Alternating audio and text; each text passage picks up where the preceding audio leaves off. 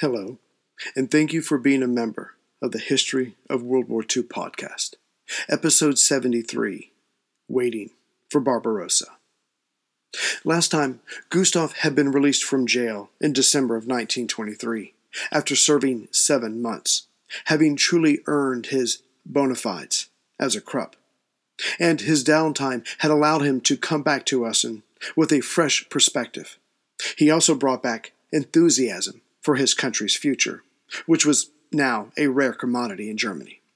Well, there was at least one more person who saw Germany's potential for greatness and had an idea of how to achieve it, but ironically was himself now in jail at the Landsberg am Lech prison in Bavaria. The Beerhauptputsch did not end the way Hitler wanted it, but the trial was nothing but a show trial. The two under-judges sympathetic to his cause. The accused was allowed to harangue those in authority all he wanted, which played well to those who were out of work, food, or money, or all three. And that list included many, many Germans.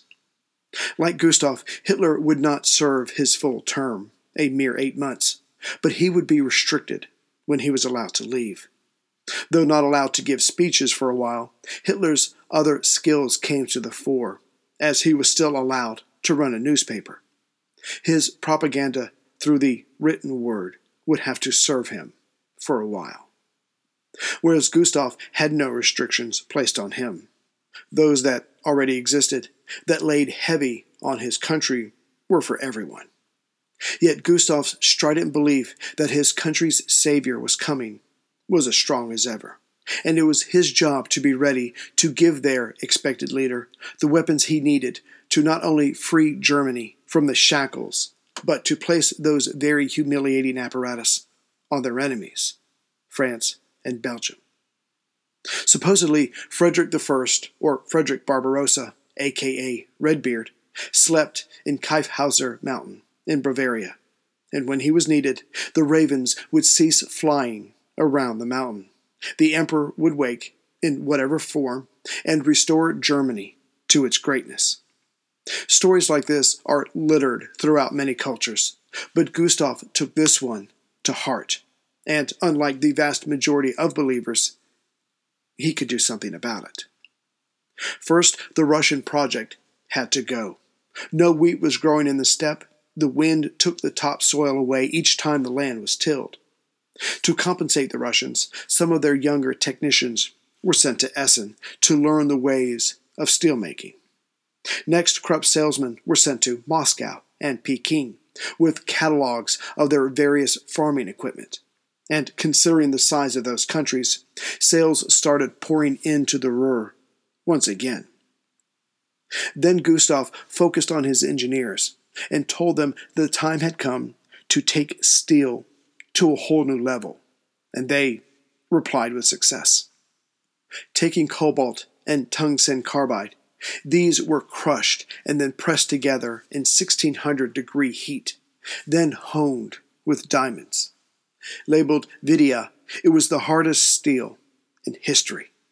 Shown off in 1926, sales of Vidia, along with their farming equipment, required the firm to bring on 30,000 more Kruppenier. The name Krupp might be known for armaments, but it was also known for its various steel alloys. Jumping ahead a bit, in 1929, American engineers had decided that Krupp's Enduro Ka2 was simply the best stainless steel available. They had been employed by Chrysler to seek this out, to finish off the top of the Chrysler building in Manhattan. It's still there today. Gustav also invigorated his engineers to seek ways around the lost minerals to them due to certain countries cutting off trade after the war. Soon, Essen was able to take low-grade iron ore and make it into high-grade steel. This cost-saving technology allowed Krupp once again to dominate the industry. This announcement alone shocked France. But perhaps shock isn't the right word. In order to be shocked, you have to have a certain level of energy. France, after its foray into occupying the Ruhr, started that slow slide into anti-militancy, and then just kept going. If represented on a graph, Germany's military strength started to rise, though certainly from a weakened position, while France's started to decline, again from a much higher starting point. In time, the two lines would cross and grow ever further apart, until 1940, when the French line would be wiped from the graph. But make no mistake, Berlin was actively, if rather quietly, supporting Krupp and the other smokestack barons. In a very short time after Gustav was released from jail, German industry started once again buying most of the coal from the Ruhr, the French being left empty-handed. This quickened the pace of decay as touching the French armaments industry.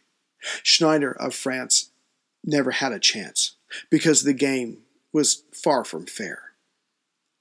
The French and the Belgians made one last attempt to curb German domination. Created in 1926, countries like France, Britain, Belgium, Germany, Luxembourg, Austria, and Czechoslovakia formed a cartel. The idea was to limit yearly production with a quota.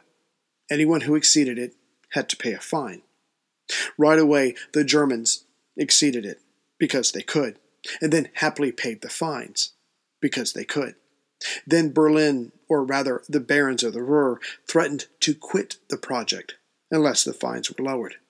They were, and then Germany exceeded the quotas even more.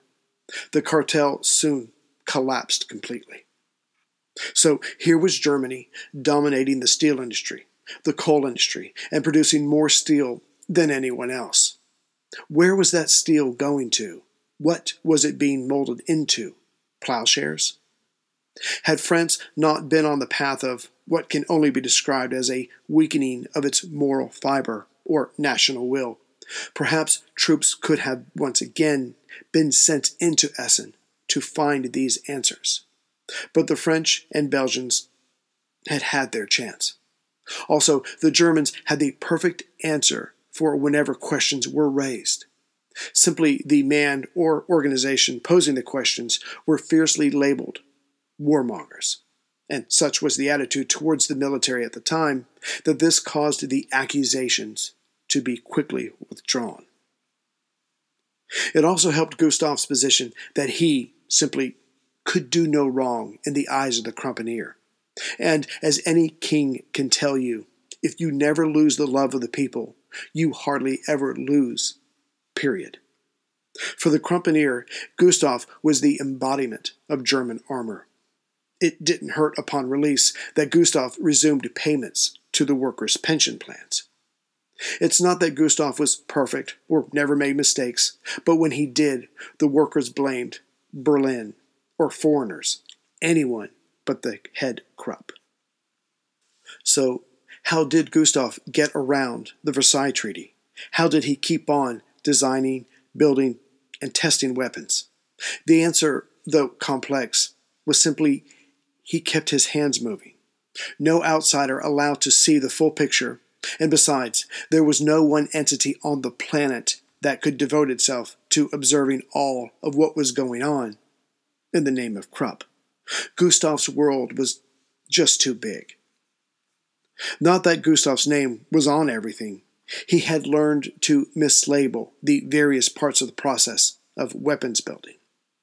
Using foreign stock as collateral, he borrowed the equivalent of 100 million marks in Dutch guilders and continued on. Krupp also borrowed $10 million from the U.S., and with this foreign currency, continued purchasing the materials he needed. The outside world, not sure of what was going on, was, regardless, happy for the business. And each supplier did not know about the others, as everything was done with false fronts or in the name of a third party. Much needed foreign currency also came from Britain. It took a while, though after the war, Krupp pressed for the rights to be paid under the Krupp patent used by Vickers for their shell design, asking for £260,000, an amount Gustav knew they would never get. Still, it was an accurate amount to ask for, as proved by Krupp's books. The indelicate question had to go before the Anglo-German Mixed Arbitration Tribunal, which took years. But by October of 1926, Vickers handed over some £40,000. Not nearly what had been due, but British pounds went very far in Germany at the time. Then there was simply the German government in Berlin doing what it needed to do to make sure Krupp stayed afloat, knowing its services would be needed one day. First, there was the 60 million gold marks given over so the Americans could be paid off. Next, a gift of 75 million marks to compensate the works for its time of being occupied by the French. After that, the handouts become more convoluted, harder to read. But before 1939, Germany's armorer was given at least 300 million marks. Best guess is that most of this money was handed over by the German democratic governments. Did they want a more progressive government? Most certainly. Did they also want revenge on their enemies one day? Even more. And at the head of the pack was Gustav. His papers would be captured by the Americans in 1945, and they showed his firm belief that a leader was coming, and that he, Gustav, would certainly be ready. There would be cash reserves to kickstart a major rearmament when called upon. But until then, the works would continue designing better weapons, better shells, and strive to make Krupp steel harder than it had been before. Krupp would also seek to make new weapons not seen during the Franco-Prussian War or the Great War. For a long time after the Great War, the man between the works and Berlin was General Oberst von Seeckt, acting as both the chief of the army and the point man for his country's rearmament. Just like Gustav, Seeckt detested the Versailles Treaty and what it was doing to Germany, and just knew that one day a savior would come. So, like Gustav, Seeckt knew that the works had to be more than just protected. It had to be ready to take up the call put out by the modern-day Barbarossa, whomever that was. What's more, both Gustav and Seeckt knew that Germany had an ace up its sleeve, or rather, a sleeve full of aces. The workers, designers, and engineers employed by Krupp still retained their knowledge, unless the Allies were prepared to incarcerate or kill tens of thousands of Kruppenier. Whenever or however the shackles of Versailles were thrown off, those men would be able to get back to work without missing a beat, thanks to the work Gustav found for them to keep their skills sharp. Essen, the Ruhr, Berlin, all of Germany was just waiting. And in that waiting, Gustav laid the groundwork for Germany's rise, which he considered his greatest contribution to his company. But how did he do it? How did Germany do it under the collective nose of the Allies? First, some context. On July 15, 1921, the then Chancellor Wirth formalized an Allied written document that Krupp could only make one type of gun and only make 4 of them each year. As for the Navy, the works were only allowed to produce enough of anything, weapons or plating, to replace rusting equipment. Nothing more. Even this paltry production would be under the supervision of the Allied Control Commission. And had that been the extent of those watching Essen, it would have been bad enough. But seemingly everywhere were the worst of spies, foreign correspondents. Yet they too, like the Allies, were swindled. The Christian Science Monitor was impressed with the work's ability to produce mostly railroad equipment. The Manchester Guardian glowed, "Peace is taking revenge at Krupp's." Another periodical wrote that only a small dark section of the works was dedicated to weapons design. I wonder if Gustav had the cobwebs for that corner flown in, as nothing like that would have been tolerated since the days of the great Alfred. It seemed that Krupp's evil ways were a thing of the past. But the reporters should have remembered they were dealing with engineers who were seeking to hide their work. Steps would have been taken, and these men would have known what to do. For example, photographers were always invited to the well-supplied administrative building's cafeteria for a free meal. It was then their cameras were exposed to infrared light, which ruined all the negatives. But what it came down to, for the Germans, was teamwork. The works, the politicians, the remaining German officers. The Allied Commission was in Essen for 6 years, but there was always someone just ahead of them, calling in their every movement, literally, from room to Krupp's. So when an Allied agent, seemed to be coming Krupp's way, all paperwork and designs were hidden. And in Essen, that's all that was being done. Theoretical work. When the Allies first showed up, not the soldiers, but the technicians, who would know what to look for, Gustav had the artillery designers packed up and sent to Spandau, just outside Berlin, to continue their work. Meanwhile, in Berlin, as Germany was forbidden to have a general staff, the Troops Department stood in its stead, fulfilling that role. And Gustav worked closely with this body to ready Germany for the next war, for there would be another one. Those that mattered in Germany were determined to make it so. Having his detailed question answered by the German Troop Department, Krupp's established in 1921 a slew of new patents, all relative to war activity.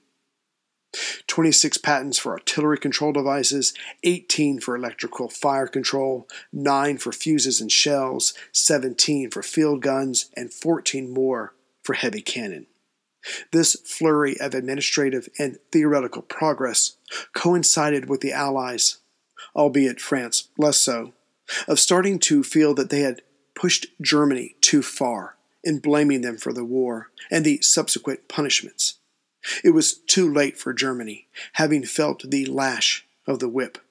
But the Allies, again France less so, started backing off Germany, which would partially explain this lack of determined action in forestalling Hitler when he started making his masterful diplomacy moves from a position of strength.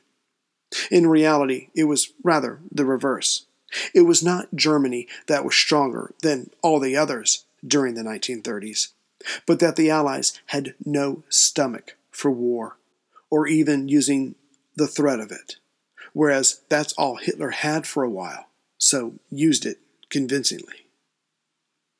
Krupp's true progress happened outside Germany, in Eastern Europe and Western Russia.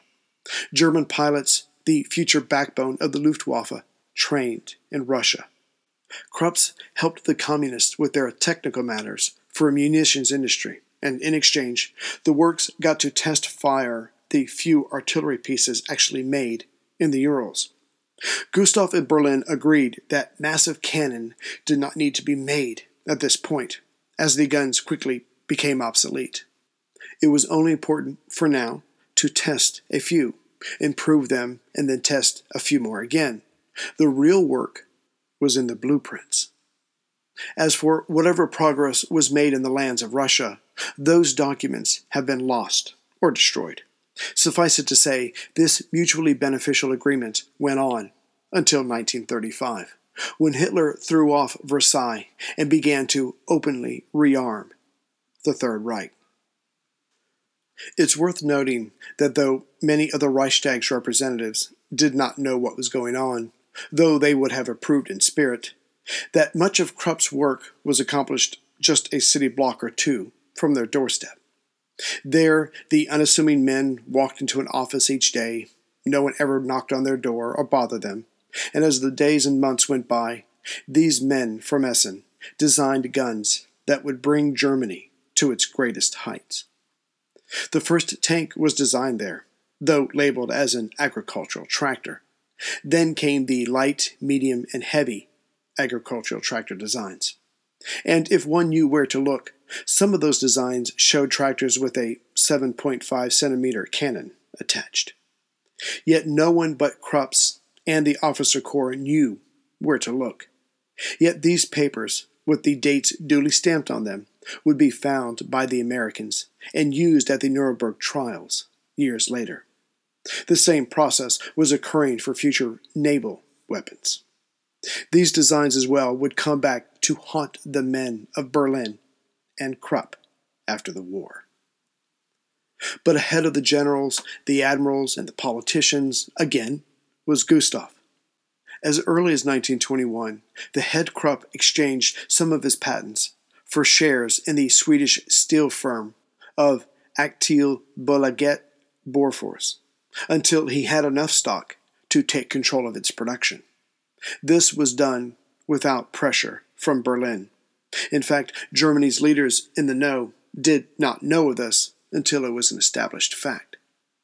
Before 1921 was over, Bofors was turning out, not simply designing, a gun developed in Essen, the L-20, a 7.5 centimeter mountain gun. Soon everyone who might conceivably have to fight an enemy in hill country was buying the L-20 from Bofors, not Krupp's.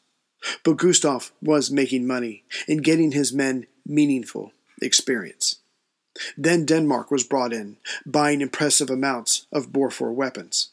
And whenever they, or anyone else, test-fired or held field exercises, German officers were always present, taking notes.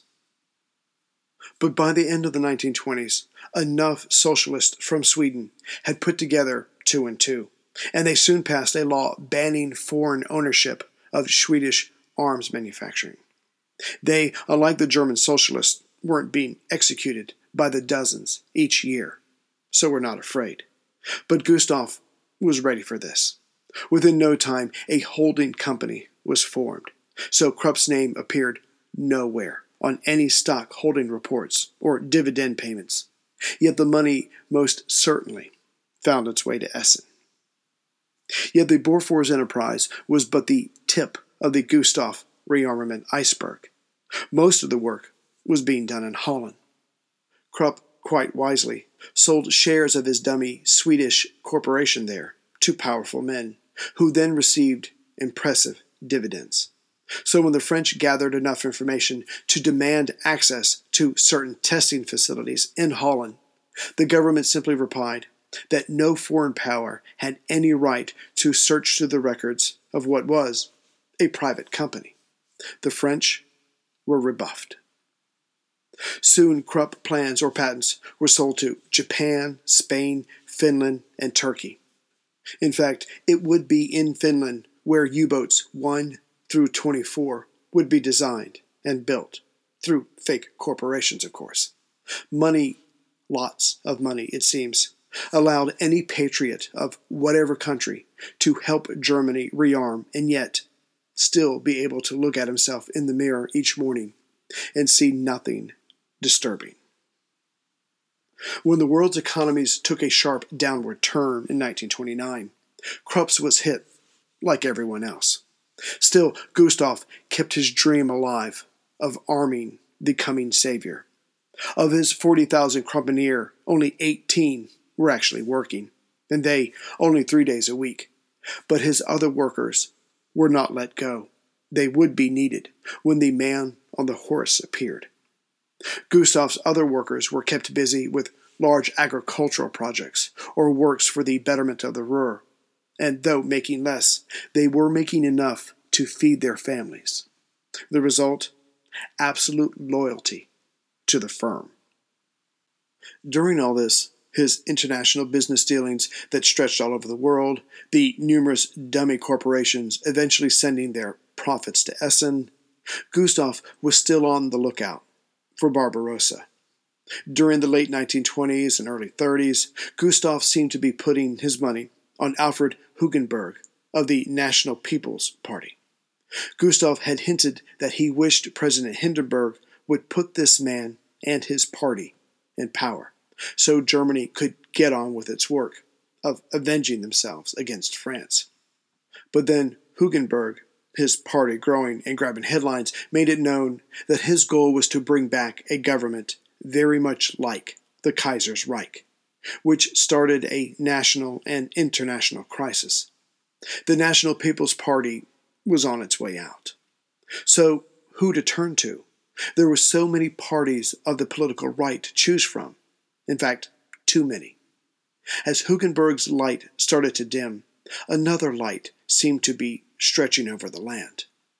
Adolf Hitler's Nazi Party was now bigger than the National People's Party, and so Gustav pushed money their way. Bertha, the true owner of Krupp's, did not like the Austrian and would never like him, but left the world of politics to her husband, as was proper. But the Nazi Party was exciting the younger Germans throughout the country, including Gustav's oldest son, Alfred. This got the attention of Gustav, so soon Hitler got the attention of Gustav. Before the Great Depression, Hitler had asked for a tour of the works, but as the leader of a minor party, he was told no. But still, the brash man came anyway. He didn't get the full tour and was in fact not allowed inside the works. Still, he looked around as best he could. The most Gustav would let him see was the historical exhibits. Hitler, wanting desperately to tie his name to the Krupp works, took what he could get. In fact, his name is still there, on the exhibit's visitor ledger, scrawled within its pages, boldly, if not hastily, Adolf Hitler. Though Bertha would never say the man's name, ever, this certain gentleman, as she called him, would come to dominate this country and their works, and when he visited in the future, would stay in the Kaiser's suite. Of course, he was Barbarossa. Greetings, everyone, from Central Virginia. So you probably noticed the quality of the audio for these two episodes was not great. I apologize. My microphone has died. I have ordered a new one, but it's not here yet. So bear with me, and I hope it's okay. And just to let you members know, there will be another Harry's giveaway, I think next month or the month after that. Harry's keeps sending me kits, and as long as they do, I'll keep having drawings. But just to thank the members for supporting me for so long, I think I'll just have drawings from members for a while, because it's my way of saying thank you.